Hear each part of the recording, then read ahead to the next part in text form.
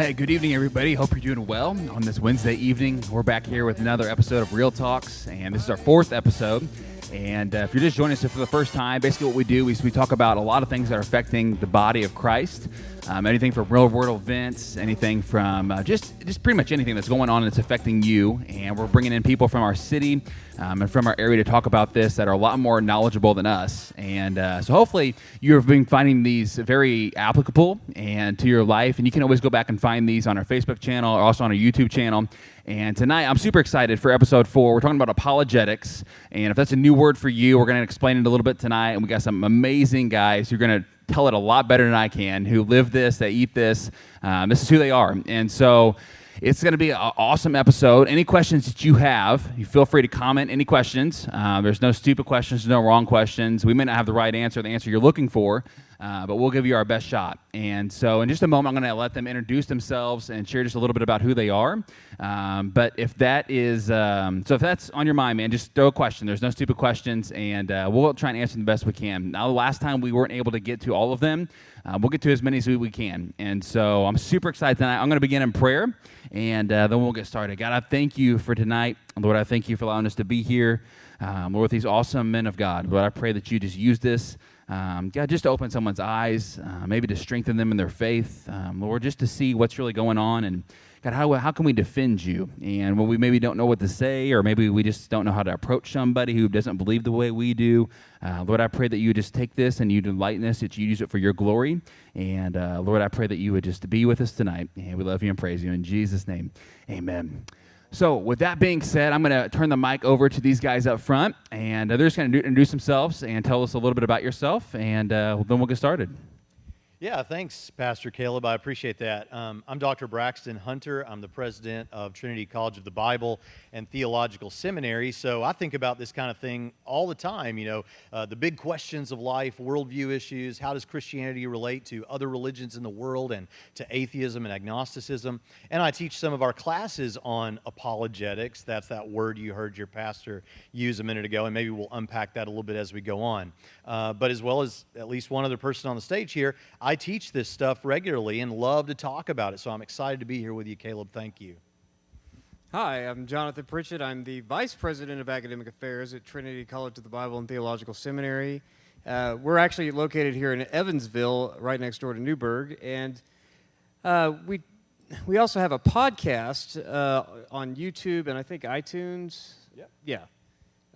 Called Trinity Radio that we host. You'll see videos talking about these apologetic topics and responding to challenges that people pose to the Christian faith. So in addition to teaching courses, we'd like to do real-world ministries and address some of those issues in our podcasts that people are talking about right now on YouTube and on other social media, where these popularizers who are critics of the Christian faith, whether they're atheists or they're from other religions, we'd like to address their arguments and make sure that we provide Christians with the information they need to answer those challenges that they bring to the Christian faith.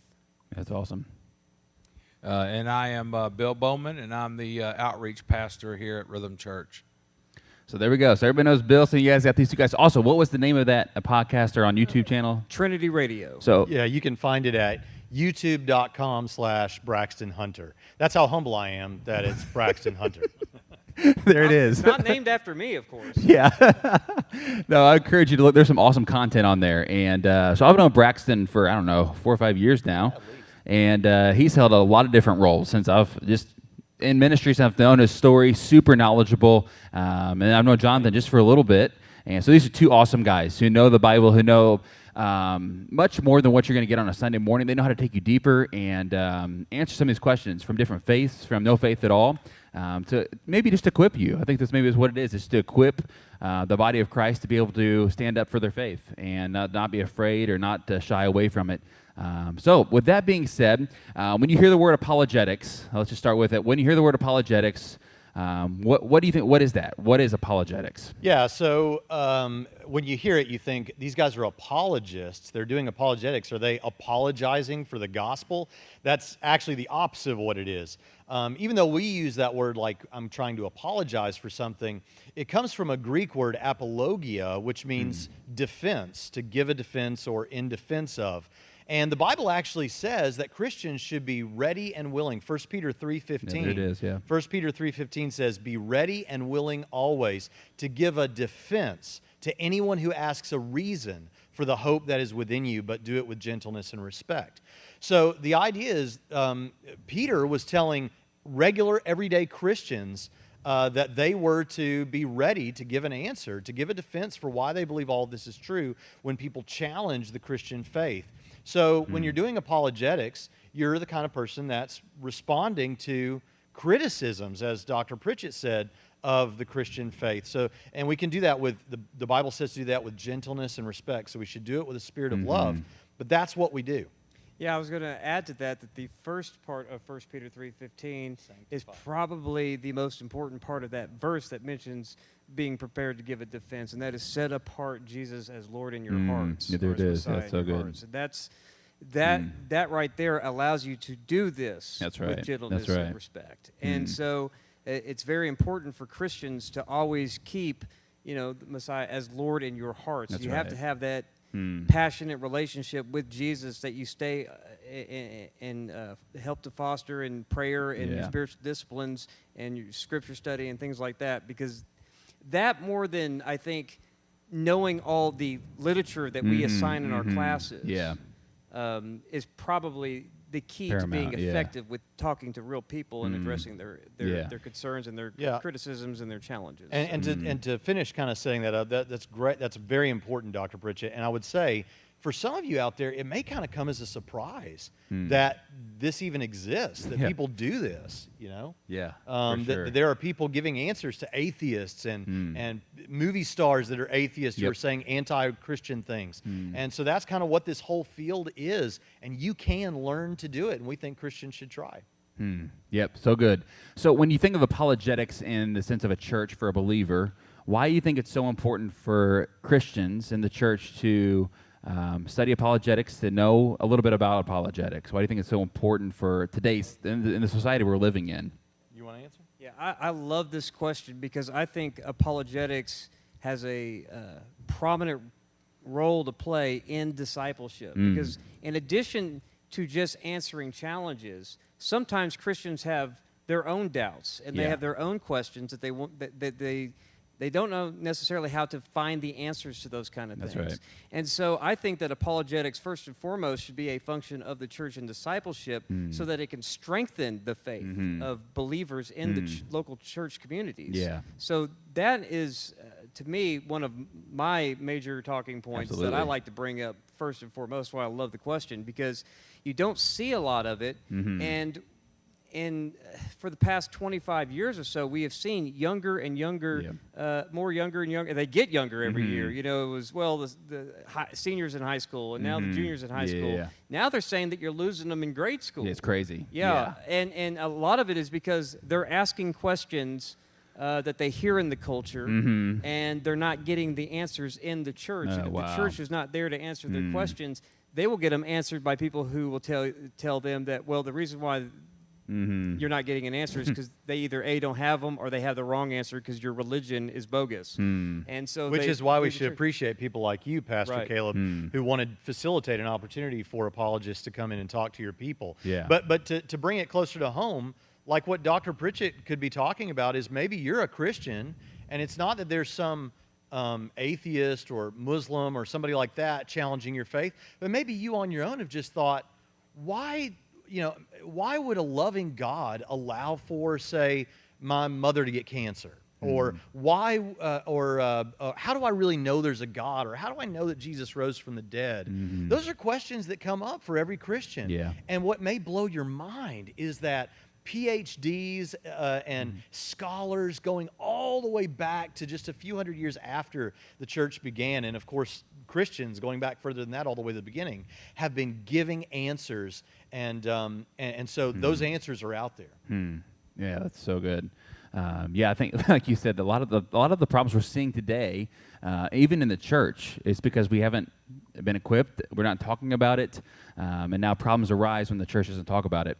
And so, I think the biggest thing. So, where would the question be? So, let's go to the question now. Say a church is wanting to start some kind of apologetics ministry, but they don't know where to start. Where would you advise them starting a new ministry that's geared toward apologetics, just specifically? Yeah, so it's funny because what Dr. Pritchett was talking about, which is that this issue that we're calling apologetics, in discipleship, in your growth as a Christian with Christ, is actually something I just did my doctoral dissertation on at Luther Rice Seminary, and so I've thought a lot about this. Yeah. I think a great place to start is either in small groups, or do you all do small groups? Yeah, we do small groups, yeah. Okay, I think small groups that you take a few people who maybe are really interested in this and get them trained, and then those people can become kind of the go-to people in the church when somebody's having doubts, or when there's an atheist who's come as a visitor, or a Muslim or a Hindu or whatever else. And I think you start with a small group like that where you say, you can ask whatever you want. Don't worry that you're going to offend us. Don't worry people are going to think less of you because you've had a doubt. And then you get some good material. You know, one of the most well-known books to get started in Christian apologetics is The Case for Christ. About the resurrection, and there's a movie that goes along with that. You wrote a pretty good book about. I wrote a book for this purpose. Yeah, I wrote a book. I'll go ahead and bring it up so you don't look. Yes. So his book Core Facts is kind of a gateway to explaining kind of an introduction level apologetics and how to teach it and share it with others. And I think his book is actually really good and effective, more so because we have to read a lot of this literature, and there are a lot of books like that. I think his is one of the better ones because of the way he set up the title Core Facts as an acrostic. And so it makes it easy to memorize those things. I'll let you unpack that since it's your book. But I do want to say, to get it going, I like his idea of the small group, because in a seminary, the reason why we don't have one professor doing everything is because, like a church, you share the burden. Yeah, that's right. Because not everyone has time to become an expert in everything, right? I mean, you've already, you want people to read Scripture, and so people sometimes they have a difficult time just keeping up with their daily Bible readings and Bible study, and I get that too. We have those same challenges. That's why I love the Bible app, and I just listen to the Bible. And by the way, if you want to know, is it okay to listen to your Bible app instead of read it? Yes. Most people, for most of human history, have had the Bible read to them by someone else, because literacy rates have not been what they are now in times past. And of course, prior to the printing press, nobody had their own Bibles on their shelves. So it's okay to listen to your Bible, but to try to get that in.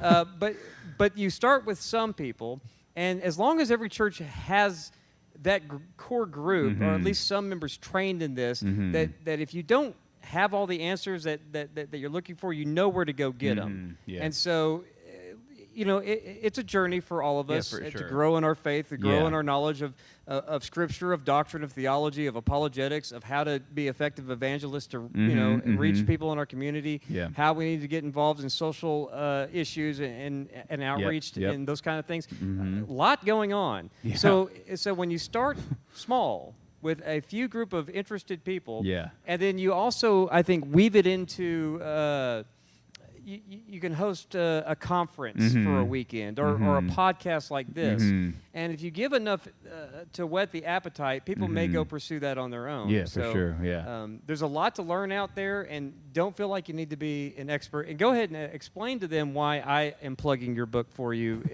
Well, it's just it's a lot to explain, and I think it goes beyond the question. But I will say, I do have a book on that, and I'll be happy to help you out with getting that set up. But give it the acrostic.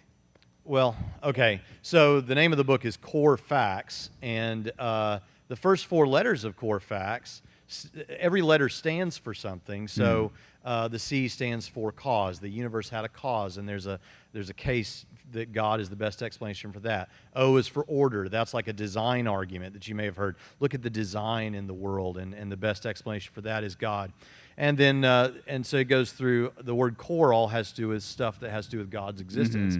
And then facts has to do with the case for the resurrection of Jesus. Yeah. So that's kind of how it works. Yeah. But yeah, we think it's important in church, and I'm glad that you're emphasizing it. Absolutely. So where could we find you have multiple books, I know. Where could we find your Yeah, books? you just go to Amazon and search my name, Braxton Hunter, or you can go to braxtonhunter.com. See, again, how humble I am. braxtonhunter.com and go to the resources page. Yeah, there it is. It's simple. Once you get the name, you got it. Let's go. Bill, you got anything? I want to get some questions that's coming in. You got any questions right off the bat here?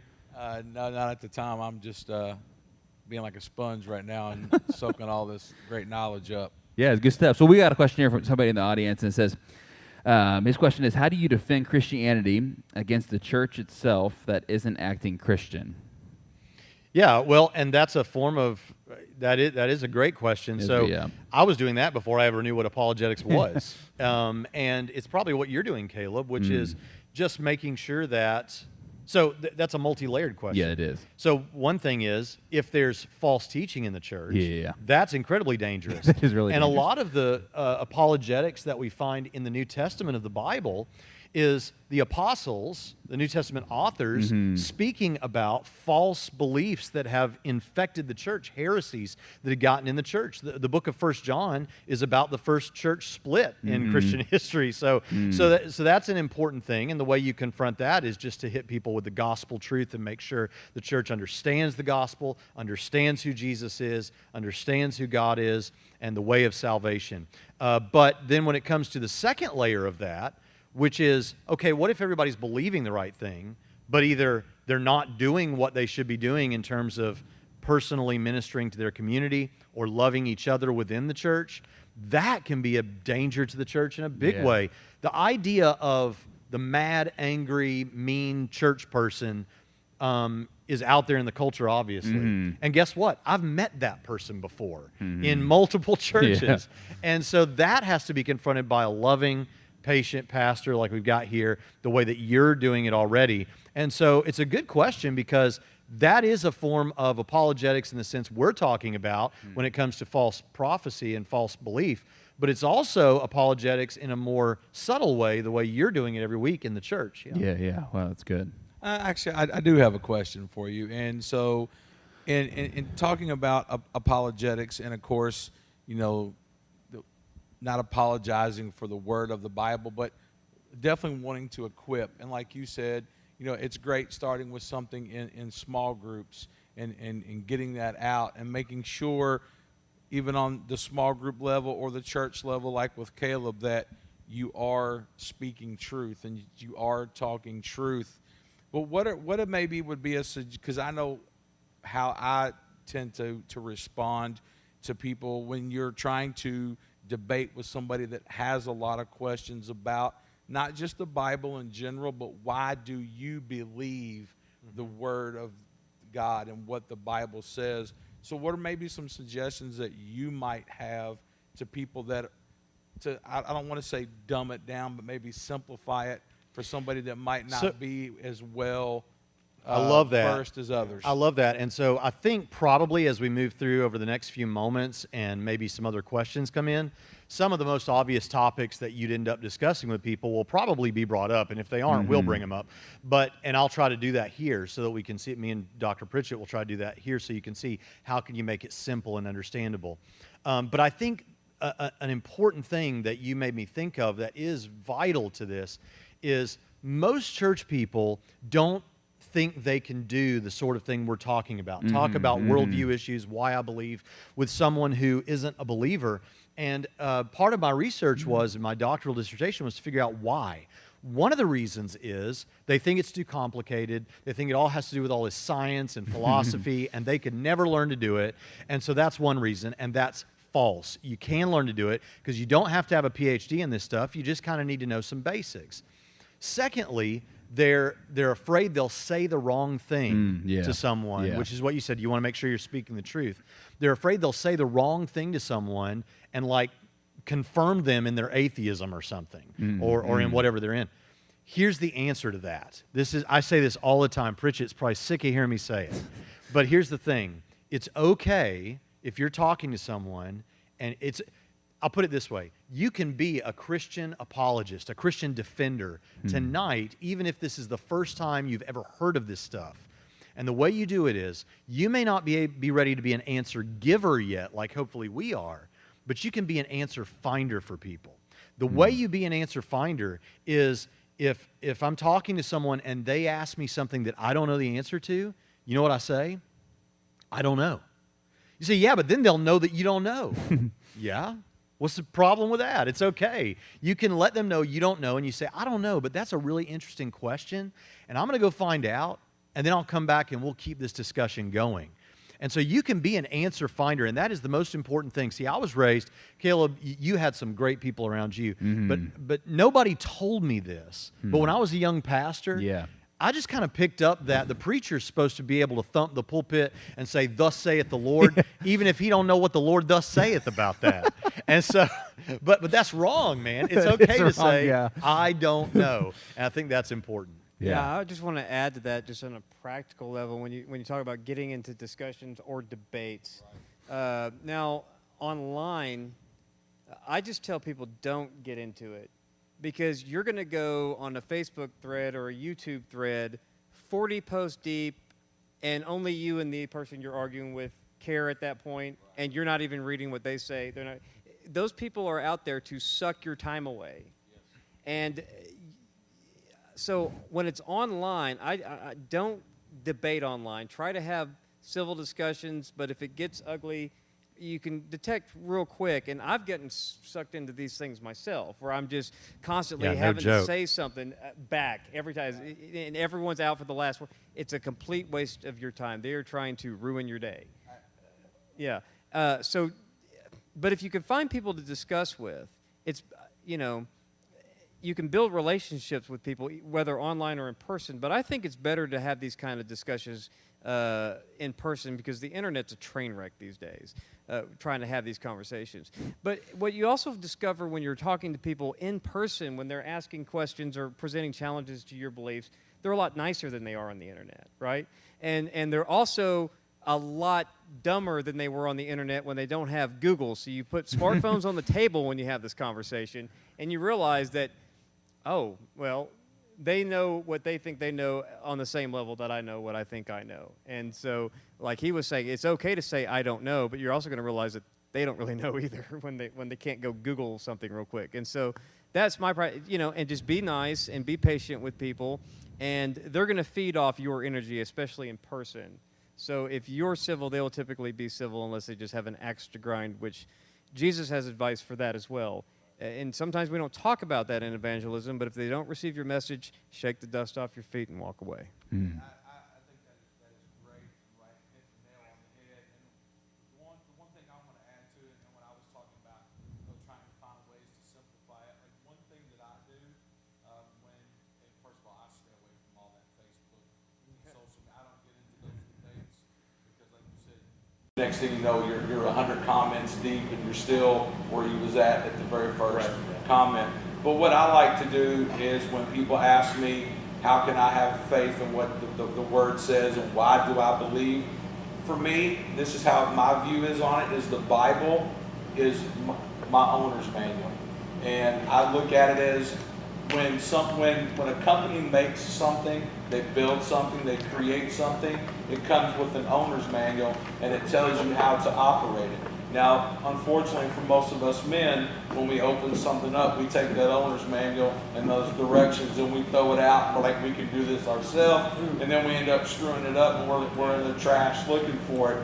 But that's how that's how I refer to a lot of times to people, and trying to simplify it is the Bible is, look, God created us, but God also created the Word, and that Word, for me, that is my instruction manual for life and how to get through life and to work properly from day one to day whatever. So he's from Nashville, Tennessee, but I'm from Central Arkansas, so I like real simple, okay? We're simple folks from Arkansas. We're not as fancy as those Nashville guys are. That's true. Yeah, no, it is true. So everyone has authorities, right? So why should I believe your Bible? Well, the testimony in the church and the Bible and its veracity and defense of its reliability, we have answers for that.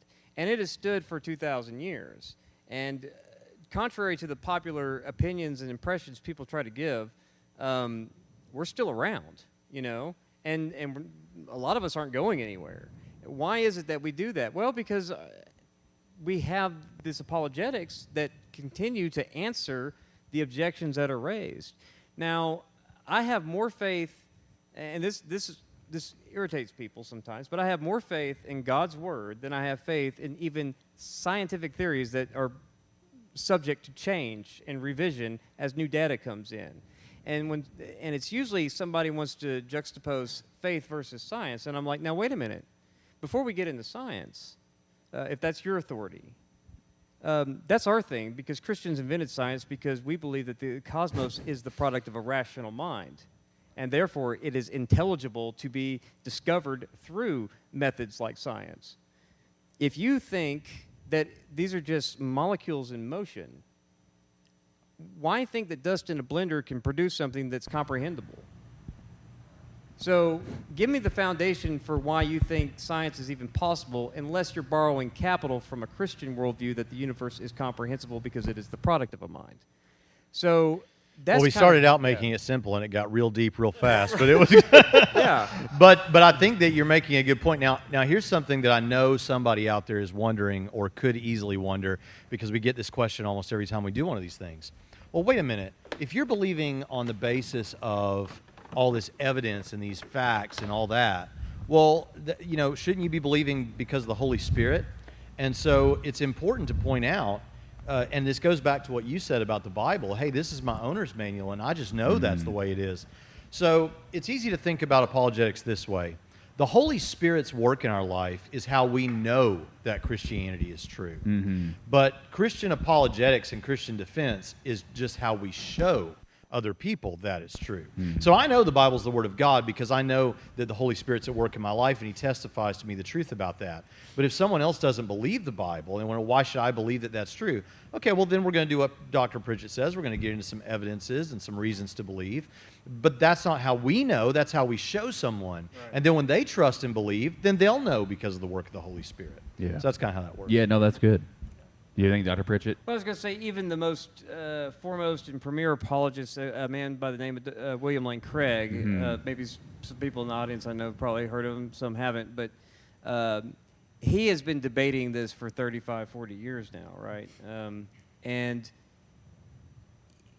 he typically gives the same opening statement in all of his debates, and he gives 4 lines of arguments for why God exists and why God raised Jesus from the dead. Mm-hmm.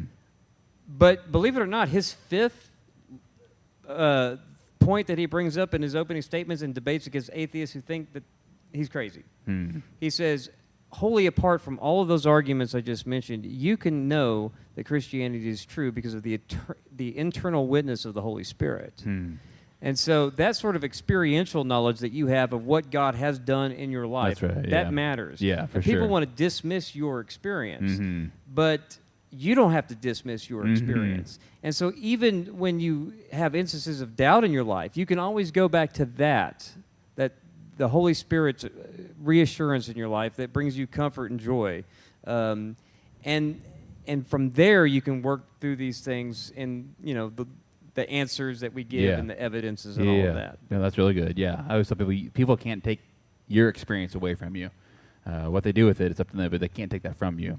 So I want to get into some more personal questions here, maybe that you've heard before. I'm sure you have, being around this. But this is someone that says, I've been told that there is a God who wants to have a relationship with me, but I don't see God. I can't hear God. There's a bunch of people around me who say that they do, but I don't personally.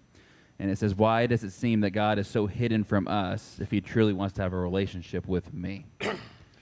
Okay, so that is a really important question, and it touches on 2 or 3 really key issues in this whole realm that we're talking about tonight.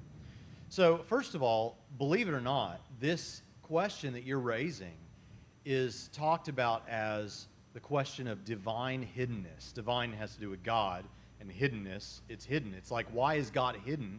If he wants to have a relationship with me, shouldn't he make that clear to me? Shouldn't he, show up, and start talking to me and those kind of things? And but I'm gonna separate this out, and I'm gonna answer this question by focusing on a couple of things. First of all, is there a God? That was part of your question. So there's a lot of ways we go around about this, and I'm going to say the word argument because we make arguments that God exists. But when I say argument, I don't mean an argument like where I'm mad at Dr. Pritchett and we're yelling at each other. You can make an argument and be loving. It's just we make an argument that gravity exists. We make an argument for dark matter. So I'm going to make an argument for God's existence here. And this is kind of getting into some of this stuff now that we've been kind of dancing around. So one argument would be something like, this might be kind of, well, let's start with a simple one. So morality, M-O-R, morality. So morality is when we're talking about things being right or wrong, good or bad, okay, right? That's your morality.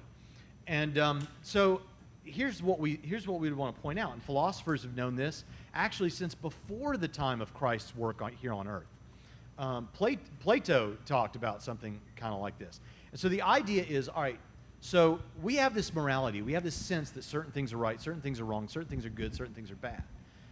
But are they really right and wrong? Are they really good and bad? Well, there are two kinds of things in the world.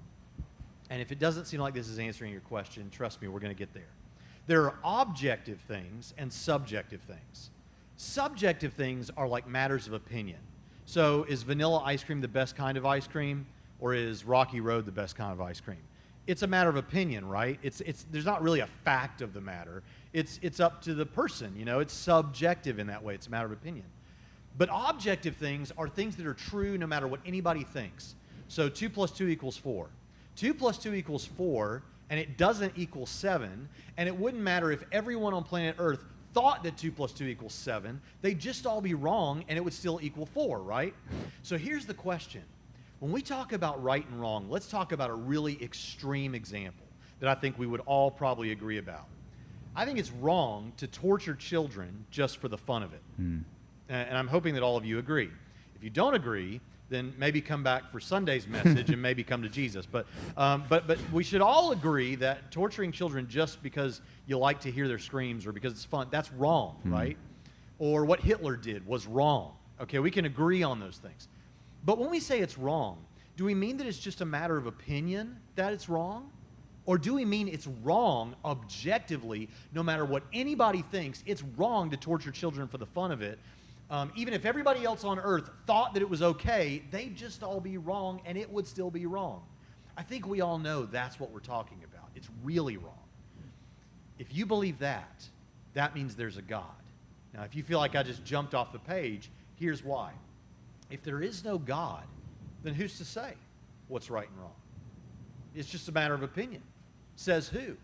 You say, well, but hold on a second, man, hold on. We can agree as a community, as a culture, what's right and wrong. Well, hold up, that doesn't work. Because right now I'm in Newburgh, Indiana, and in Newburgh, Indiana, the buying and selling of marijuana for recreational use is considered immoral by our community, right? It's illegal. But I could get on a plane and go to Denver, Colorado, and all of a sudden, they don't think it's immoral. They don't think it's illegal. So it's still a matter of opinion. You've just made it in a matter of opinion of this community or that community. The only way you get real, objective morality, this is really right or really wrong, is if there's a God and it's from His nature that these things come. So if you believe that morality is real, if you believe it's really wrong to torture children for the fun of it, if you think some things are good and right, like kindness and love, then guess what? That means there's a God. And by the way, Pritchett can back me up on this. When you listen to atheists debate, like get on stage and argue with Christian philosophers, they know this is true. You know what some of them had to start saying? Then I guess it's not wrong to torture children for the fun of it. It's just a matter of opinion. And if you believe that, you don't need me talking to you right now. You need a psychiatrist. So that's a good argument for God. There's other ones. We've talked a little bit about the design of the universe, and I'm trying not to go off, guys, but No, it's you're a good, big man. question. Yeah. But so let's talk about design for a minute. When you look at the design of the universe, do you know that in your cells, in the cells of your body, and there are trillions of them, there is a language system. The RNA comes in and copies the DNA code, and you've got the G, T, C, and A, this alphabet that's in your cells. And it's like a computer code. Bill Gates said that it is like a computer code, but far more advanced than anything we've ever been able to create. And the RNA comes in and copies that information from the DNA and builds protein molecules that go and make the structures that make up you and every other living thing in the world. Well, what's one thing we know about language systems? Somebody had to come up with the language system. The alphabet indicates that there's someone who wrote the alphabet. This is information that indicates a mind. And if you say, well, I know about that, man, that's evolution. Evolution explains all of that. Listen, let me say this for the sake of time. Even if evolution is true, do you know what? It doesn't explain the first life on Earth, the first cell that was there, that already had that language system. Or take it away from cells and life and biology altogether. Did you know that Stephen Hawking, you know Stephen Hawking, he's been on the Big Bang Theory. He passed away last year, but he used to always be in the wheelchair. He spoke with the electronic voice. He was one of the most brilliant scientists in the world. Probably one of the most brilliant men who's ever lived. But he was an atheist. But do you know, he said that everything had to be fine-tuned. It's as though there's all these dials and gears and meters like at NASA or something, and everything had to be fine-tuned within a hair's breadth in order for the universe to even exist instead of collapsing in a hot fireball. So, why is there that design? Why is it that beings like us are able to be here right now and to communicate? Well, you've got three options. You've got chance. It could all have happened by chance. And if you believe that, then I've got some oceanfront property in Oklahoma to sell you. The reality is that things have to be so fine-tuned that it's just absurd. There's a book out there called The Signature in the Cell by a man named Stephen Meyer. You should read it. He's a physicist trained at Cambridge, and he shows that it's just absurd to think this could happen by chance. Well, perhaps it just had to be this way. There's no reason to think it had to be this way. And the third option is intelligent design. We were designed. That language system exists there for a reason. And listen to me. This is so important, and this is where it comes home to the heart issues. If this God created us to be beings that want relationships with one another, then it seems like he's someone who values relationships. If he created us to understand right and wrong, it seems like he wanted us to love and show kindness.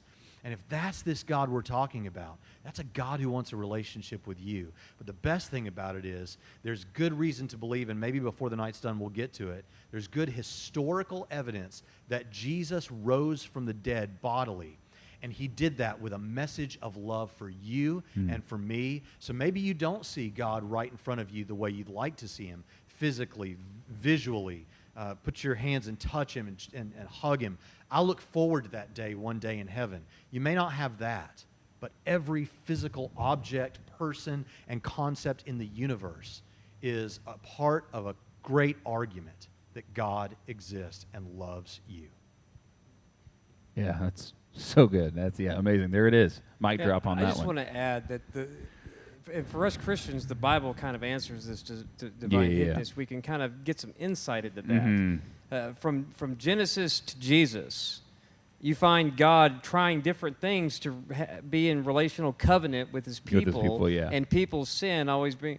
Think about when God did all of those wonders through Moses and Aaron at the Exodus, and he leads them out of Egypt, and he crushes the army in the Red Sea. And how long did it take before they built a golden calf? Right? So things, and so God has done these displays all throughout biblical history, coming to the point where even Jesus himself, and he talks about this in the Gospel of John, chapters 14 through 16, about the coming of the Holy Spirit, and he's like, it's good that I go away. Because people did walk and talk with God, the second person of the Trinity, God the Son, in the person of Jesus Christ on earth. But even he thought that he needed to go and give his church something to do for him. Because when you're talking about God, And why can't I see and hear and taste? We're talking about a being who is what we would call incorporeal. See, we're all corporeal beings. He doesn't have a physical body. Right, he does not have a physical body, so you don't expect to be able to have sense perception of that God. Yeah. But we all know how, when we say we hear from God, we know that it's kind of an internal prompting and unction from the Holy Spirit. But God is a being who is omniscient, he's omnipresent, you know, he's all-powerful, omnipotent. So when you think about these attributes, I take, for example, omnipresence. Yeah. God is everywhere present, okay? And I'm sorry, I'm going to give you some of our Arkansas humor, but God has tried to be in everybody's grill, right, in the past. And that didn't always work out. And you think about God always being present. Do you really want that presence of God visible right there when you're in the restroom, for example? So, I mean, if you think about it in relationships... You're so eloquent. Yeah, I know.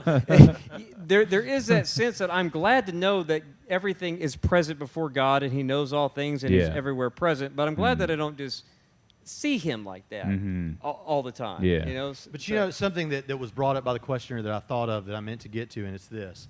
When you hear people in church say things like, I hear God speaking into my life, or I feel God's presence in my life, or I just know that I heard God speaking to me about this issue, or God told me to do this or that, I want you to listen very closely. And if you're the person that says those things, you listen too. The reality is that can be a very dangerous way to talk, because if you're not careful about what you mean, then persons like the one who is asking this question can get the impression that you have more of an obvious sense experience of God than you actually do. I don't doubt that you feel that God is motivating you to do a particular thing. I know what that's like. But when we say it the way we do, sometimes we give the impression that we're having more of an obvious sensory perception of God than we are. And then someone can feel like a second-class citizen and think, well, I don't have that like she does. Maybe I'm not really a Christian. Or maybe it's not real. So understand that we don't want to overstate our experience of God. And that almost sounds like blasphemous to say it that way. But we don't want to make it sound like something it's not. And at the same time, if you're a person who says, I don't really know that I feel God that way, you know something? The word feeling is only mentioned twice in the New Testament. And in neither place does it have anything to do with you being a Christian. You can't trust your feelings all the time. Sometimes you do get the feels. Sometimes I'm in prayer or I'm in worship out here, and man, I got the feels. But other times I come to church, and maybe I just had an argument with one of my kids out in the car, and I'm not having feels for nothing, at least no good feels. So understand, that is not how we decide what's true. We decide what's true by the facts, the evidence, and the evidence points to a God who loves you. Yeah, so good. And you brought it up in your last statement, and you thought we would get into it. I want to get into it. So someone says, how can I know without a doubt that the resurrection of Jesus really happened? I'm going to give you a simple answer, and then Dr. Pritchett can clean up whatever I don't do right. Well, because he teaches a course on it. There we go. At our school. So he mentioned the book Core Facts that I have. So I use the word facts, and each letter of the word facts stands for something else, a different piece of the case for the resurrection of Jesus. The F in the word facts stands for fatal. Jesus' wounds on the cross were fatal. What I want to say here is Jesus did die by Roman crucifixion. And do you know something? Every teaching historian at an accredited school on this planet that has talked about this, believes that Jesus died by Roman crucifixion under Pontius Pilate. One of the best reasons to believe that is because Tacitus, the greatest historian of ancient Rome, mentioned that. He mentioned that Jesus died by Roman crucifixion. So we know that he died. Secondly, the letter A stands for appeared. Jesus appeared to people after his death. You say, well, how do you know that? Well, in 1 Corinthians chapter 15, Paul says, this is the gospel that I preached while I was with you, that Jesus was dead, according to the Scriptures, buried, and rose again. And then he goes on to say that he appeared to 500 brethren at one time. He says he appeared to the 12, he appeared to James, and he said as one untimely born, he appeared to me. It means he appeared to Paul last. Okay, you say, yeah, but now you're giving me Bible. Why should I believe the Bible? Guess what? That section, 1 Corinthians 15, 3 through 7, is believed to be historically reliable by some of the most liberal and skeptical people of the resurrection case. So even the historians who are not Christians, they believe that's historically reliable. Not that Jesus rose from the dead, but that 500 plus people thought that they saw him after he died. Wow. They had experiences that at least they believed were the risen Christ, and that's powerful. The C in the word facts is for what is it? What is C for? Committed. They were committed to the... I was testing you, Pritchett. They're committed to the point of death. They were willing to die. This is how much they believed that they saw Jesus alive after his death. They were committed to face persecution and willing to die for that belief. These people didn't say that Jesus rose from the dead because it was going to make them rich and famous. That's right, yeah. Listen, people will do that so long as it's... People will lie as long as it's going to bring them money, fame, power, the appreciation of the opposite sex, but they don't do it when it's going to cost them their life. I'll give you an example of this. Let's imagine that... everyone out there loves Caleb. Let's imagine that Pastor Caleb... Let's imagine we were all going to make up our own religion. Now, we're not going to do this. Don't think I'm a heretic. It's too early in our experience for you to think I'm a heretic. But let's imagine we decide we're going to make up our religion, and we said, here's what we're going to say: that somebody came in here and took a sword and stuck it right through Caleb Clark's chest, and he fell over dead. And an hour later, we all saw him, the hole closed up on his chest. He stood up and began to expound wisdom to us. And we'll have to have a name for this new religion, so we'll call it maybe like Clarkianism or something like that. Clarkianity, maybe. And so we come up with this, and we start telling everyone, and we get famous for it. People are starting to buy in, and we're starting to build a big crowd of people who believe in this. And we get on the Today Show and Good Morning America, and we're talking about this. That's all well and good as long as it's bringing us money, fame, power, and all of that. But the minute someone puts a gun to my head and says, deny your Messiah, Caleb Clark, or I'm going to put a bullet in your head. Now, at that point, I'm going to say, we made it all up. Yeah. Because I'm not willing to die for Clarkianity. I wouldn't right? either. Yeah, and you're him. Yeah. Right? So people will live for a lie as long as it brings them things, but they won't die for something they know isn't true. And it's universally agreed upon by scholars that these people were willing, at least, to die for something. They faced serious persecution. And then the letter T in facts is for testimony. I've hinted at this already, but the testimony of scholars today, and when I say historians and scholars, I'm not just talking about Christians. There are New Testament scholars and historians who look at this, who are atheist, Hindu, Christian, agnostic, and these facts that I've mentioned are universally accepted. Jesus lived. He died by Roman crucifixion. People had experiences that they thought were the arisen Jesus appearing to them. They were committed enough that they were willing to face persecution and possibly die for this. And the testimony of scholars confirms all those things. And then the S in facts is for salvation. If Jesus really rose from the dead, I like the way Frank Turek, you probably heard Frank Turek. I like the way he says this. If a man claims to be God and then rises from the dead, I believe whatever he says. And Jesus rose from the dead, and he's got things to say about the relationship he wants with you for the person that asked that before, and also the way to salvation, so you don't have to die and go to a place we call hell, but can have eternity with him in the kingdom. So that's why we can trust that the resurrection of Jesus is true. So, Dr. Pritchett, you got anything? He did a good job. I get an A? Give him A B plus. a B plus on that one. Okay. B plus. All right. Well, that's pretty good. No, that's good. We're getting a lot of questions coming in, and I want to try and get to as many as we can. Yeah. We'll try to be more brief than we No, you're good. No, this is so enlightening. And I think a lot of people don't know of all the facts. They just hear it and say, well, I guess it's true. So this one says, what do I say to somebody who says, don't all religions lead to the same God? Yeah, you say, well, I'm sorry, but that's not true, because I think that's what I like to do when I say that is like, I say, well, that's kind of disrespectful to Islam. I don't even talk about Christianity, because like Christianity, where Jesus is exclusive, you said, you know, He's the only way. That's right. I'm the way, the truth, the life. No one comes to the Father but by me. All right, but Islam insists that is the world true religion, and you either convert, die, or pay taxes. Yeah. Right. I mean, those are your choices throughout history. So I always tell people, well, the problem with that is that the claims of all of these religions, you know, the bumper sticker, coexist. There's an alternative bumper sticker that says contradict. And I think that that's right. And it's not just trying to be clever. It's making a very important point about these religions. Yeah. These religions make mutually exclusive claims that if this one's true, this one cannot possibly be true. Yeah, yeah. A good example of that would be in the Quran. Okay, in the Quran, it says about Jesus, about his crucifixion, it says, and I quote, he did not die, they did not crucify him. Now, does that contradict Christianity? At the core, it contradicts Christianity. The Christian message, the centerpiece of the Christian faith, is that Jesus died by crucifixion and rose again. So what Dr. Pritchett says is absolutely right. They're in direct contradiction. They can't possibly both be true. Now, I want to say, granted, most people who say those kinds of things, don't all religions lead? What they want to be is they want to be inclusive and accepting and tolerant. Yeah. The problem with that is that it actually is the opposite. It is disrespecting all of those religions that really believe their claims, including Christianity, that ours is the only true religion, theirs is the only true religion. And if you want to respect their religions, you need to respect what they say about their own religions.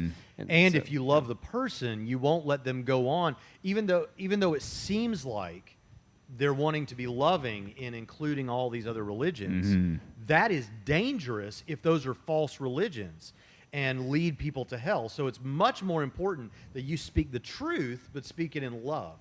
If you really love that person. Yeah, so this kind of goes off to that question.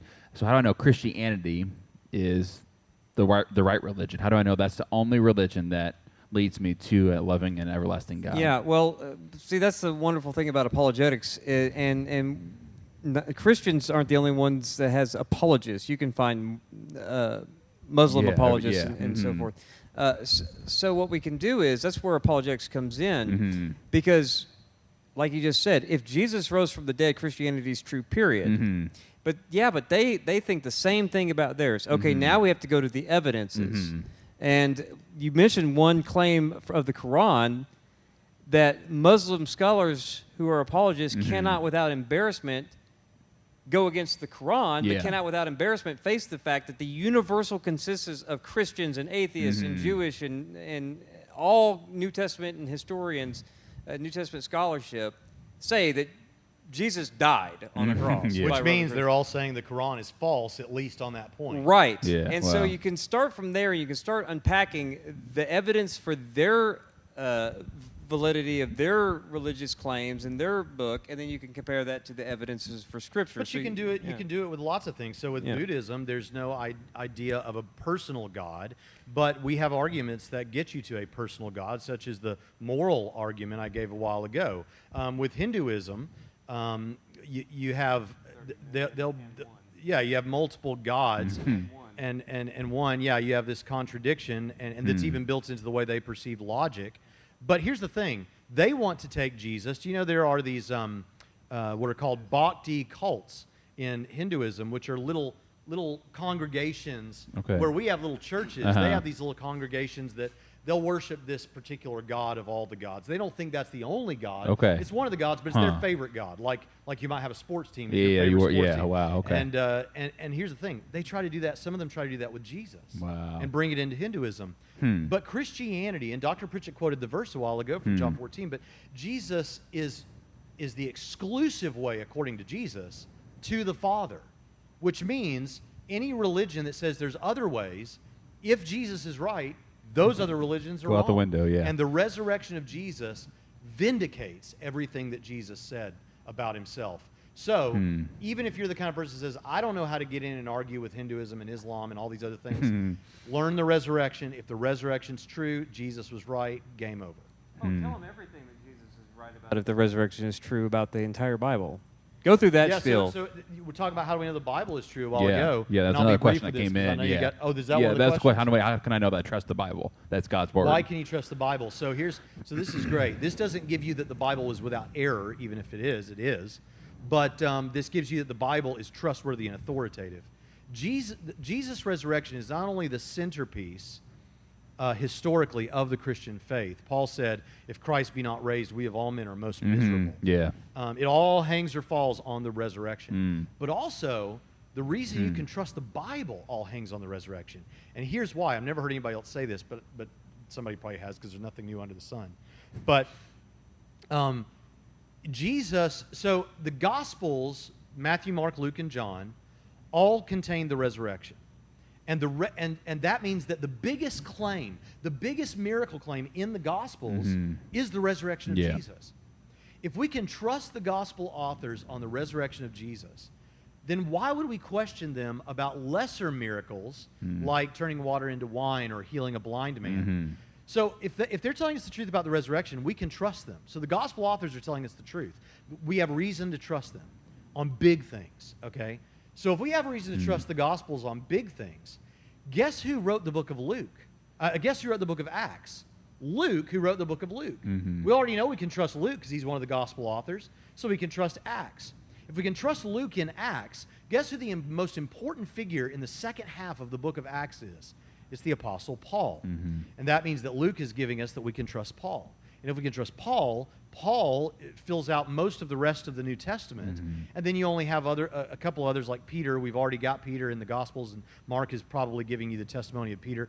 And then you have like Jude, and Jude is giving you stuff that's already in 2 Peter. So we have reason to trust the whole New Testament, all because of the resurrection.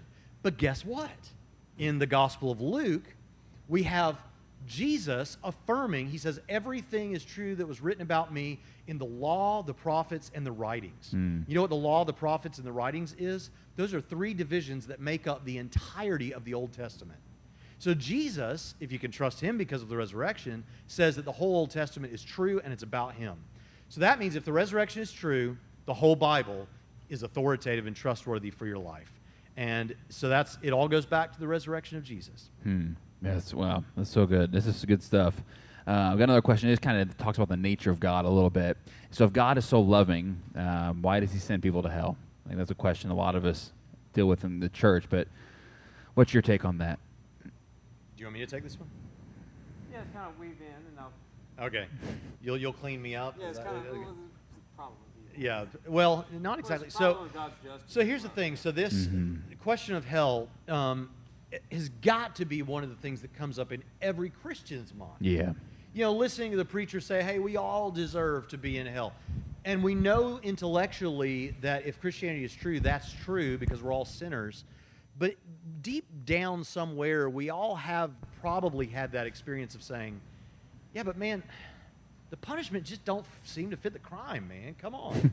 Some little old, like you got Adolf Hitler over here. Yeah, he totally deserves hell. But then you've got this sweet little old lady who never really did anything much wrong in our eyes, but just, you know, she didn't know Jesus, and she's going to the same hell as Adolf Hitler. Yeah. I mean, come on, man.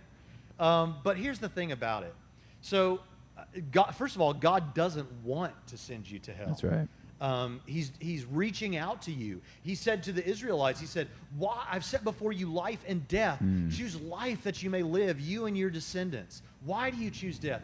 The same thing Jesus says in the New Testament about Israel. How often I wanted to gather you under my wing like a mother hen. And of course that's carried forth to the people of God in the new covenant, the church, is that God doesn't want us to die and go to hell. But here's the thing, and this is important. God wanted... the Bible tells us that God wanted us to love our neighbor as ourselves and to love the Lord your God and love your neighbor as yourself. All right? So there's a guy running the camera tonight. I'm supposed to love him the way I love myself, and I'm supposed to love God. That's what God wants ultimately, right? How do you get real love? You have to have real freedom. People have to have the choice to choose the love or to choose to reject the love. It wouldn't really be much of a love story if I put a gun to my wife's head and made her marry me, right? Or if she was a robot and she had to be programmed to marry me. That wouldn't be a real good love story. So God gives man the freedom to make real choices. You might say, yeah, but why doesn't God force everyone to freely always do the right thing? Say that again real slow and think about it. You can't force someone to freely always do the right thing. Even if you're God, if you're going to give someone free will, they've got free will. And they can choose to do the right thing or not. This is why the tree in the garden. Yeah. People say, well, that's just setting them up for failure. No, it's an opportunity. The tree being in the garden for Adam and Eve was an opportunity for them to make a choice. Am I going to love God and obey God, or I'm going to choose to serve myself and have that fruit? And ultimately, they chose to serve self. But that was important because there had to be something to sacrifice and say, I'm not going to choose what I could choose because I want to love that person, God in that case. So we all make that choice. But here's where it comes home. God is a God of love. We always hear about God being a God of love, and that is so true. But God is also a God of justice. That's right. And he wouldn't be a good God if he didn't punish sin. So, well, hold on. Why can't he just say, forgive everybody? No, don't worry about it. Let's go back to Hitler again for a minute. Let's imagine we caught Hitler. Let's say he survived, and we caught Hitler, and we said, hey, you know what? We want to be loving people. Let's just forgive him. Let's just hug him and say, Hitler, don't do that ever again. That would not be good. People would cry out for justice. Why?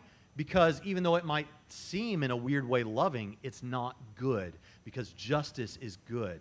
Punishing sin is a good thing, and God is a good God, and if he's a good God, then he's not only going to be loving, he's going to be just. The problem is, every one of us sin.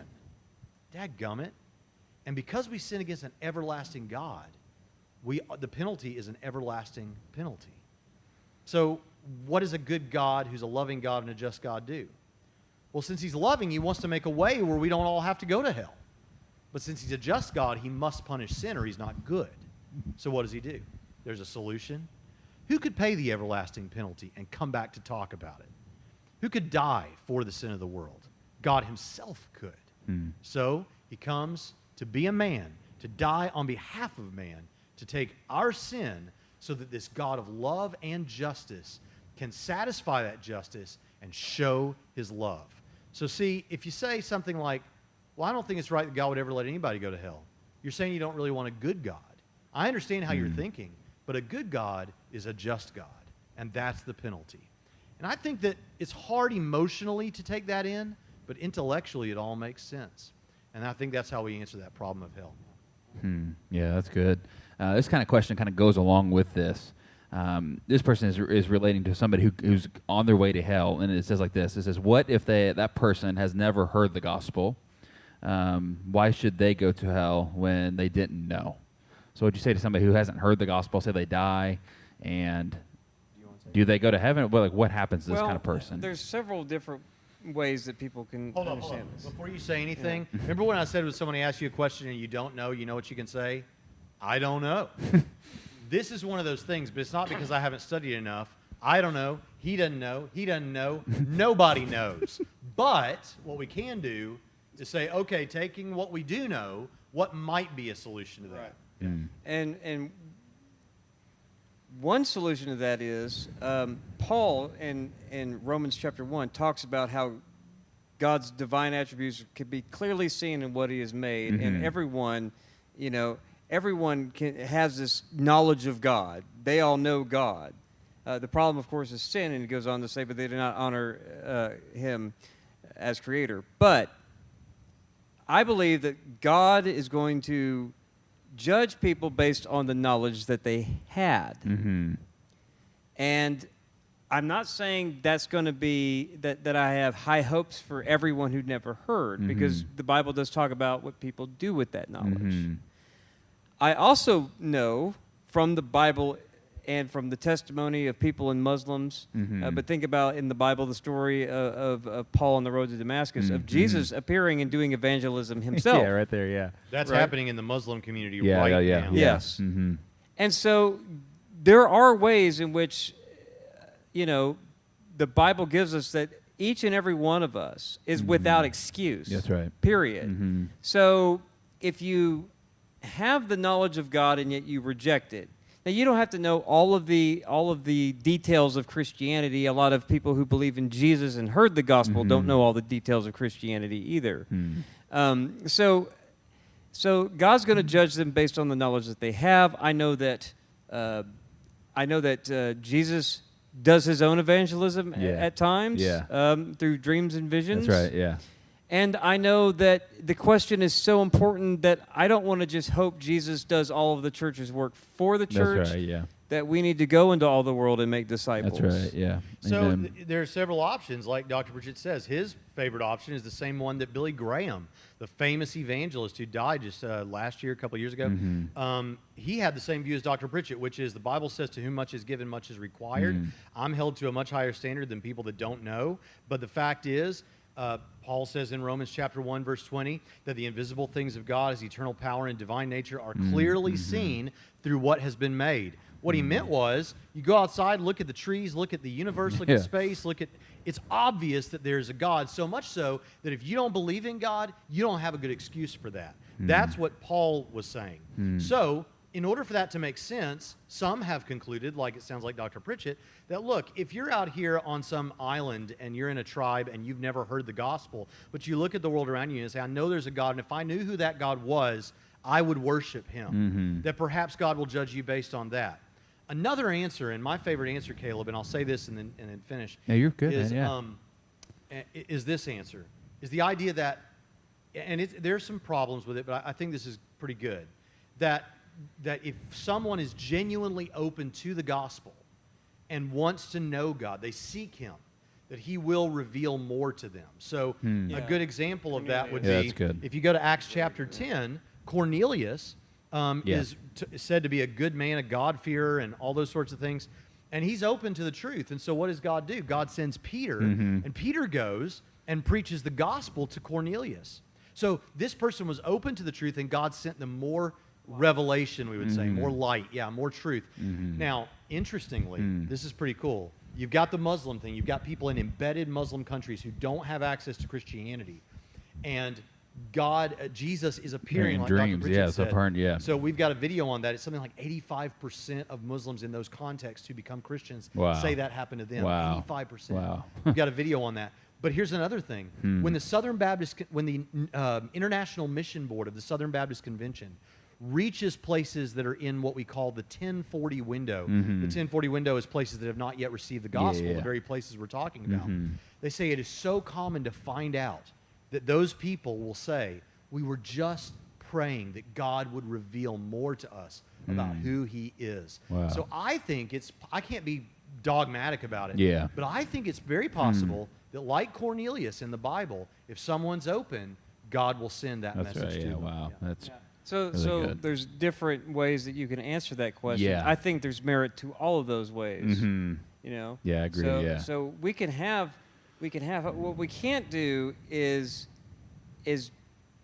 put too much stock into those possibilities that we don't feel that pressure to go be obedient and share the gospel. Yeah, that's right. So we need to let that question haunt us so that we are always Out there making going sure and doing, that there's no one in our sphere of influence hasn't heard. the That's gospel. And hey, you know what? Even if it were true, even if Jesus personally preached the gospel to every person on earth such that everyone knows and everyone gets saved, you should still go be a missionary. And the reason is because they need to learn everything they can know about the Christian faith to serve in the kingdom, because Christianity is not just about getting saved and getting your fire insurance. It's about learning to serve Jesus. And there are so many people who do hear the gospel that reject the gospel message. That's right. You got us all fired up, Caleb. This is good stuff, man. We're getting some awesome comments. The thing about This is good. apologetics for the two of us, the apologetics isn't eventually getting around to the gospel and seeing people get saved. It could become just an intellectual exercise. But there's got to be the end. There's got to be a target. The end result of this is to be more effective in evangelism. People get saved. Yeah, that's people right. get There it saved. is. That's right. There it is. We'll get to a few more questions. I don't want to take forever here, but these are some good questions. This kind of has to deal with the same kind of topic we're on, eternity, heaven and hell. And this comes in and says, if God knew that some people wouldn't choose him, I think we've heard the question a lot, then why would he, would end up in hell, then why would he choose to create them in the first place? Oh, I can have that one, thanks. Actually, I was Get the easy ones. You take the hard ones. Yeah, I was actually posed this question in a debate once last year in Waco, Texas. But so here's the thing. First of all, again, don't know for sure. This is a question we have to speculate a little bit about, but it's not as though we don't have any direction. There is some direction. So first of all, the desire is to say, look, if Bill, is there anybody here named Bill? You're Bill. Okay, Bill, we'll use Bill. If Bill freely chooses not to accept Christ, and God knows before he ever makes the world, he knows if I create the world this way, Bill's going to come about, and Bill's going to bust hell wide open. We all know that about Bill. And so, come on, Billy. And so people want to say, well, then it's God's fault in some way. That's God's fault then.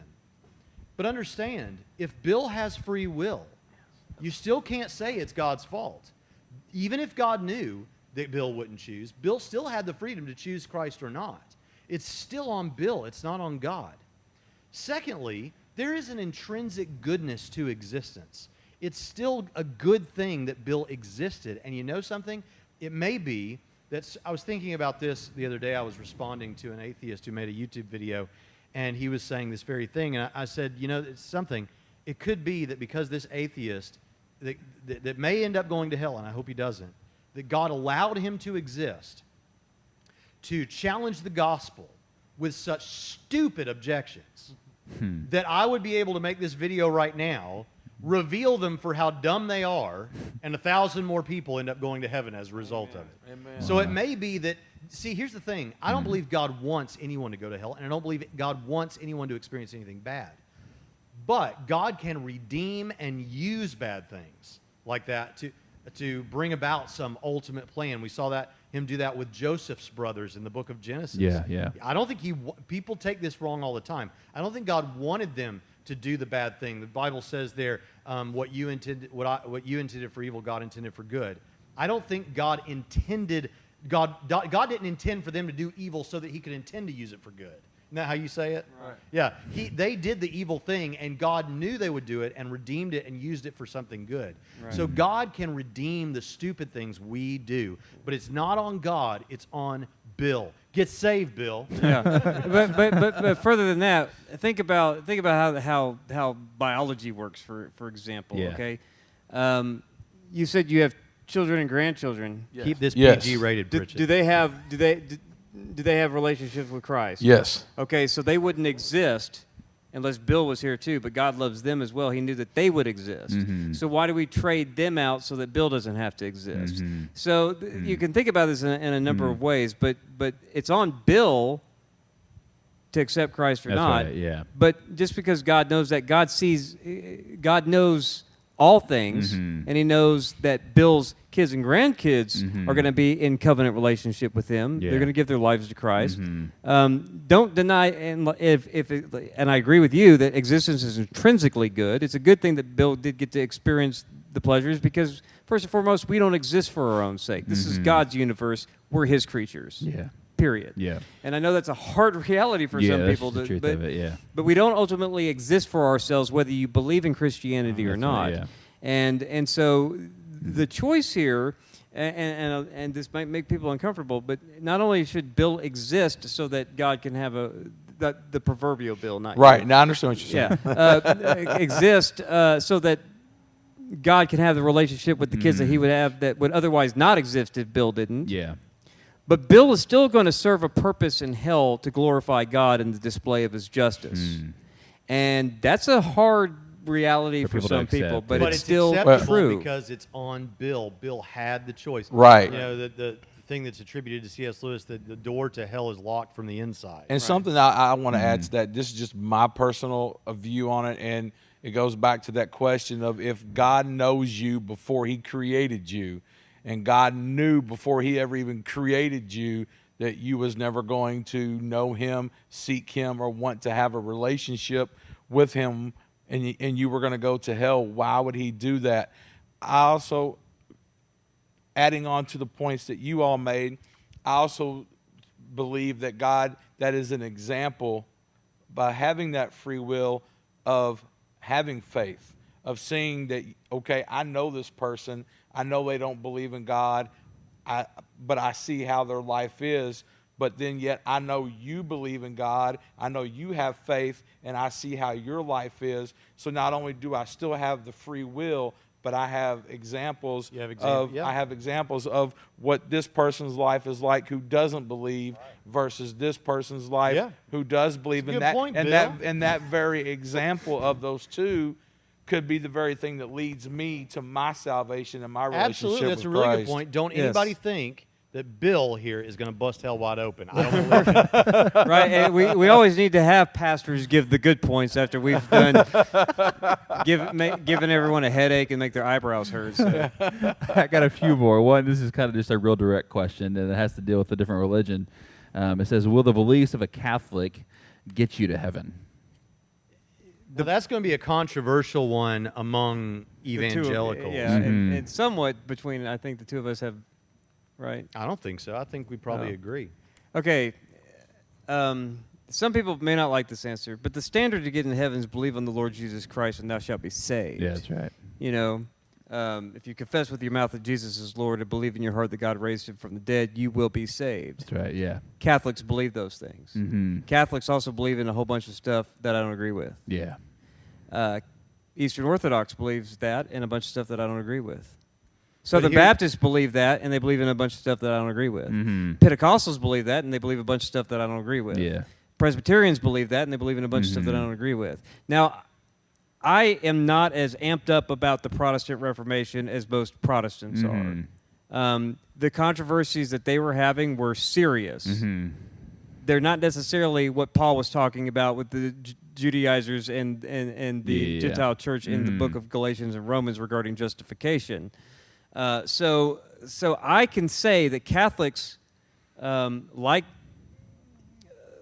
my Assembly of God brothers and sisters who I love, and I Mhm. consider myself kind of somewhat into that. I'm not a Mhm. part of their denomination, but kind of in Yeah. that tradition. Mhm. And like the Presbyterians and the Mhm. Baptists, I agree with them on the essential doctrines of the Christian faith, Mhm. and I disagree with them on the things that I think they're crazy on. Mm-hmm. So ultimately, I don't necessarily disagree with him on anything necessarily. Here's where I would add, and I know he'd agree with me on this, where I'd add a word of caution about this, is that simply put, to put it in a real pastoral kind of church way, there's a lot of Catholics that are saved, and there's a lot of Catholics that are lost. Mm-hmm. There's a lot of Baptists that are saved, and a lot of Baptists that are lost. There's a lot of Assembly of God that are saved and lost. That's true. But here's the thing. There are some things that I think are serious enough.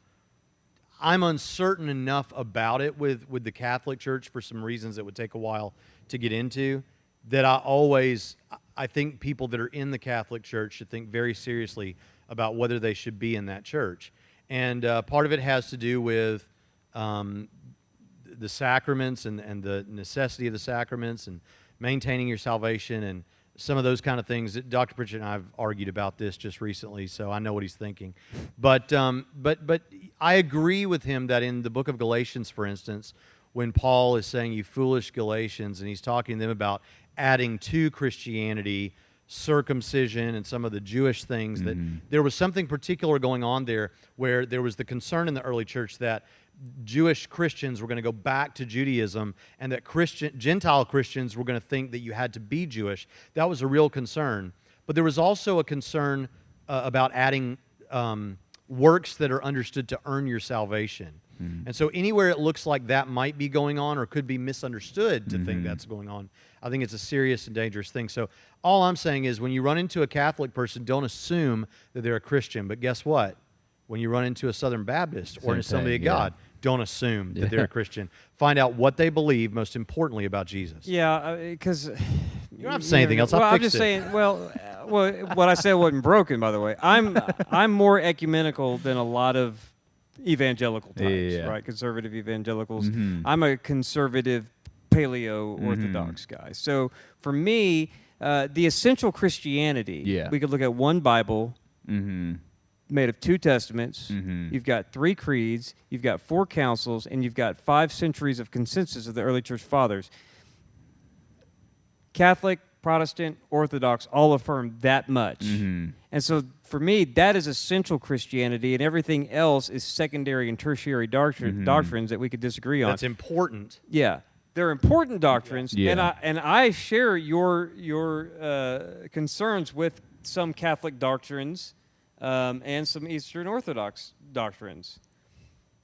They likewise have those concerns for me, You're but just not consigning them to the flames over I it. don't send them to hell because they have just like I don't send Southern Baptists and Assemblies of God and Presbyterians and anyone else to hell, because those are things that I don't think are essential to, number one, the core charisma of the gospel message: believe on the Lord Jesus Christ, and you'll be saved. But simply So, put, I do think, and really let's just end on this and go on to the next question, but I do think there are some things about the way that the leadership is viewed in the papacy, in the Catholic Church, and I think there's some things about the Mary stuff actually isn't my main concern, but there is some stuff there that needs to be taken very, very seriously. They say they venerate the saints and venerate Mary. It's not worship, but the question sometimes is, if it was worship, how would you know the difference the way that you're venerating? But there are some things there, the sacraments, that's the different. There are some different and deeper things there, I think, than I find with various denominations of evangelicalism. So be careful, and I think people should move out of the Catholic Church. I'm happy to say that. But that doesn't I'm mean happy to say that. But that doesn't mean they're not my brothers and sisters. in Christ. I like local non-denominational churches. I think, and we spent time on that because that's a tense question, it's a touchy and question. and there's a lot of Catholicism that goes around in. here. Yeah. So- No, I understand completely. I want to get to one more question. Bill, do you have any more questions before we get ready to wrap up? No. This is a question. So, what do you say? I think this is one that a lot of us are asking and wanting to know. What do I say to my atheist friend to prove that God is real and really just hit him where he has no response? Is there anything that we can look at or say or argument we can point to that proves to him or this or her that God's real, and it's up to them for them to really to see that? What would you say to? So prove is a touchy thing. Now, I don't want to take too much. So the point is, we don't ever want to overstate our case. And what Christian apologetics is supposed to do is to show that the best explanation that we have for the different evidences and arguments that we provide is Christianity. It's God is the best explanation for the design in the universe. He's the best explanation for morality. The resurrection is the best explanation of the events surrounding the death of Jesus and the growth of the early church. But we don't. When people say prove, I think sometimes they're thinking of it being in a test tube or something, or I can knock on it and it's like, here it is. I've proven it with that level of certainty. Now, Paul did say in Acts chapter 17, God has proved these things to you by raising a man from the dead. Now, that was in a day where you could still go ask the people who saw it, who saw the risen Christ. But yeah, in terms of a really good reason that I think is really hard to get out of, and this will be a good meaty kind of thing to get to here at the end. For God's existence. Now, again, to get to Christianity, you'd have to give the resurrection case, but to just show that God exists, this is my favorite argument. Yeah, go for it, man. It's also a little bit, out there. It's hard to get your mind around the first time you hear it, but in my opinion, this is the best argument for God's existence. And what I love about it is both of my daughters, when they were about 6 years old, came up to me and said, "Daddy, I know there's a God." "Oh, really? How do you know that?" "Well, because if there's no God, who made everything?" Right? I mean, that's an obvious thing that kids think about. Yeah. Well, so what I'm about to show you is simple enough that kids can talk about it and PhDs in philosophy can argue about it. And here it is. So this is an argument that has to do with cosmology, the beginning of the universe, the beginning of the world. But it's not a science-y argument, although you can use science in it. Here's what we're basically saying. And this is how an argument in philosophy works. You have two statements that we call premises. Yeah. And you know all this, Caleb, but for anyone that doesn't. No, not all of And it. then you have a conclusion. So here's the argument. Everything that begins to exist has a cause for its existence. Now that seems obvious, right? Everything that starts to exist, begins to exist, has a cause for its existence. 2, the universe began to exist. And then the conclusion is the universe must have a cause for its existence. So the idea is, this seems obvious, right? If everything that happens, I mean, we're sitting on this stage right now because we walked up here on this stage. We walked up here on this stage because someone asked us to come here tonight. Someone asked us to come here tonight. You can go on and on back as far as you want. Everything that begins to happen or starts to happen has a cause. The universe began to exist, so it needs a cause. You say, okay, well, I can accept that, Braxton. But then, how do I know it's God? All right, great question. I'm so glad you all asked it. You're a brilliant crowd. So here's the answer. We can start by what it can't be. And this is where it gets a little trippy, so stick with me. Nothing in the universe and the stuff that the universe is made of, those things couldn't cause the universe to begin to exist. Why not? Because those are the things we're trying to explain. Those are the things we're trying to explain starting to exist. So what's the universe made of? Well, three things, basically. If you boil it all down, there's three things. Time, believe it or not, time is a real thing, and time is something that began to exist with the universe. Now, I'm not saying that as some kind of a Christian theologian guy. That's what physicists understand, many of them, is that time is a part. You hear people talk about space-time, you know, and sometimes in sci-fi movies they'll talk about a tear in space-time or something. You know, time is a real part of our universe. Space is a part of our universe, not just outer space, but the space that we're inhabiting right now. And then physical matter, the stuff, right? The stuff you can touch. Time, space, and matter. That's what the universe is made of. Okay, so if that's what the universe is made of, and those are the things we're trying to explain, those things can't be the cause of the universe. What does that tell us? It tells us that the universe, whatever the cause of the universe is a timeless, or we might say eternal, spaceless, non-material, doesn't occupy space, and non-material, not physical, but we might say, what, supernatural cause. It's a spaceless, timeless, non-material something. And it had to have a mind in order to create the universe from a state like that, and we could go deeper into that. But basically, you have a spaceless, timeless, non-material, powerful mind, which is what I think at the very least Moses was thinking of when he said, in the beginning, God created the heavens and the earth. Now, let me put a little more onto that. So let's go back. I've done this talk enough, Caleb, that I've noticed where people get hung up. And where they get hung up is they say, well, no, the universe is space, time, and matter. Why does that mean that those things can't cause the universe? All right. In our family, we like Toy Story. Do you guys like Toy Story? I like Toy Story. You like Toy Story, Pritchett? Yeah, Who's your favorite character? Buzz Lightyear. Buzz Lightyear? My favorite character used to be Buzz. Now he's Woody. Bill, what's your favorite character? The little aliens that say, the claw, the claw. I actually don't like Toy Story. Oh, man. Oh, Come yeah. on. Yeah. Well done. Bill, Well done. Bill, you're going to bust Good old hell Bill. wide open, Bill, he Bill. might be. So, all right. So anyway, so here we go. What if I asked you who or what caused the digital universe of the Toy Story films? What caused those films to be made? And I said, well, Pritchett says, well, I like Buzz Lightyear, so I'm going to say Buzz Lightyear caused the Toy Story films. Doesn't make any sense. Buzz Lightyear's in the film, right? He's one of the characters.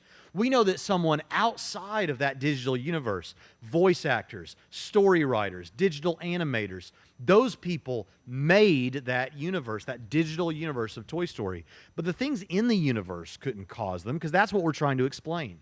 In the same way, time, space, and matter are the things that this universe is made of, and so they can't be the cause. Someone outside of that universe is the cause. So a spaceless, timeless, non-material, powerful mind is the best explanation. Why is of it the a universe. someone, though? Okay, the reason that it's a someone is because this gets a little deeper into the philosophy, but You're welcome. we said that it was a timeless state, right? Time was created. So if it's a timeless state, there's nothing happening. There's no sequence of events. God's changeless, right? It's just timeless, spaceless, nothing, which means nothing is happening. Nothing random, moving around. Nothing determined like a chain of dominoes. I mean, nothing. It's just spaceless and timeless. So that means that whatever the cause is has to be something that has free will to decide to create. And what sort of things have free will? Personal minds do, like you and me, except far greater than you and me. So God is a mind. So there's a lot more we could say about that. In fact, I've defended these arguments we presented tonight in debates before, and you can get all of those in a debates playlist on our YouTube channel, again, at youtube.com/Braxton Hunter, and you can see a debate that Pritchett's in. And we defend, we defend these things with atheists. So if you think, oh, this guy, if he ever really talked to an atheist, he'd chew him up. Well, go watch and see if you think that. If you might He think does. that. He does, yeah. You might think I got chewed up, but yeah. No. Go ahead.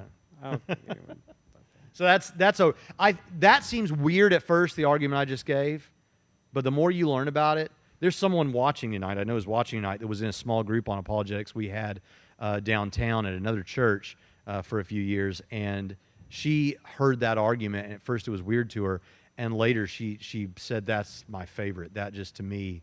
And it all goes back, if all that sounds weird, it all goes back to something so simple as my 6-year-old daughter saying, I know there's a God, because there's no God. Who made everything? Yeah. Well, who made God? Did you really have to go there? There it is. Okay, so who made God? Well, you said everything that exists. I can answer No, this. that's not what you said, though. I can answer it real quick. So the only things that need beginnings or endings are things in time. Remember how we said God was timeless? Things in time have beginnings and endings. Those are time-based phrases. Mm-hmm. So things in time need beginnings or endings. But God is timeless. He doesn't have a beginning or ending. So as a result of that, he doesn't need to begin. And by the way, by definition, nobody could have created him because he never began. And the first premise of that argument that you gave was everything that begins to exist, not everything that exists. And so even the physicists who believe that the universe came to exist, they believe that without the physical world, you wouldn't have beginnings and endings or anything. You just have timelessness. And so that's an important thing, I guess, to state. Richard Dawkins is probably the world's most famous atheist. He wrote a book about 10 years ago called The God Delusion, which is one of the worst book. He's a biologist, but he got out of the lab. Somebody let him out of the lab, and he started trying to do philosophy, and he didn't know what he was talking about. And a fellow philosopher, atheist, named Michael Roos, because Dawkins brought that who made God thing that Pritchett just talked. And Michael Roos, who's an atheist philosopher at Florida University, said, Richard Dawkins makes me ashamed to be an atheist because of that. Mm-hmm. So anyway, so all that's fun, but the most important thing, if I don't get to say anything else tonight, I want to say this, Caleb. The most important thing is that all this stuff is fun to talk about, and it's kind of interesting and all that, but the most important thing is that you come to know the Lord Jesus Christ, and you help other people come to know the Lord Jesus Christ, because it's not just about having an interesting conversation, it's about reaching people with the gospel. Yeah, amen. Amen. There it is. Again, we want to thank you so much for coming in and spending your night with us. Thank you, Caleb. Hey, you guys have an awesome pastor. And a pretty awesome outreach pastor. There he is. Who's not going to hell, by the way. You've got an awesome bill here. Awesome Billy. Who doesn't like Toy Story. Hey, but we want to thank you guys. Again, you guys can find his stuff online on YouTube. I encourage you to check it out. Amazing stuff. It goes more in detail and maybe more topics that you can find just more specific. And so, again, thank you guys so much for coming. Bill, would you close us out in prayer, ma'am? Lord, ever gracious Father, we just thank you for this evening. We thank you for this opportunity to be able to come together, Lord Father God, and just to fellowship and discuss and just to get the message out of what it is to have a relationship with you and the existence and our existence. And Lord God, we just thank these men of God. We thank them for coming tonight to be a part of this panel. And we just ask you to keep us safe and protected as we leave here and we just go out to be soldiers for your kingdom. And in these things, your name we pray. Amen. Amen, amen. So I know this has impacted someone's life today. So if you've liked it, would you like and share this to just get some information out, man? And again, this is every Wednesday night we're doing this. Next week we're talking about worship, and we're going to go a little bit more on what is worship. Worship is more than just music and song. And so we're going to have some worship leaders and pastors from the area, and we'll see you next week.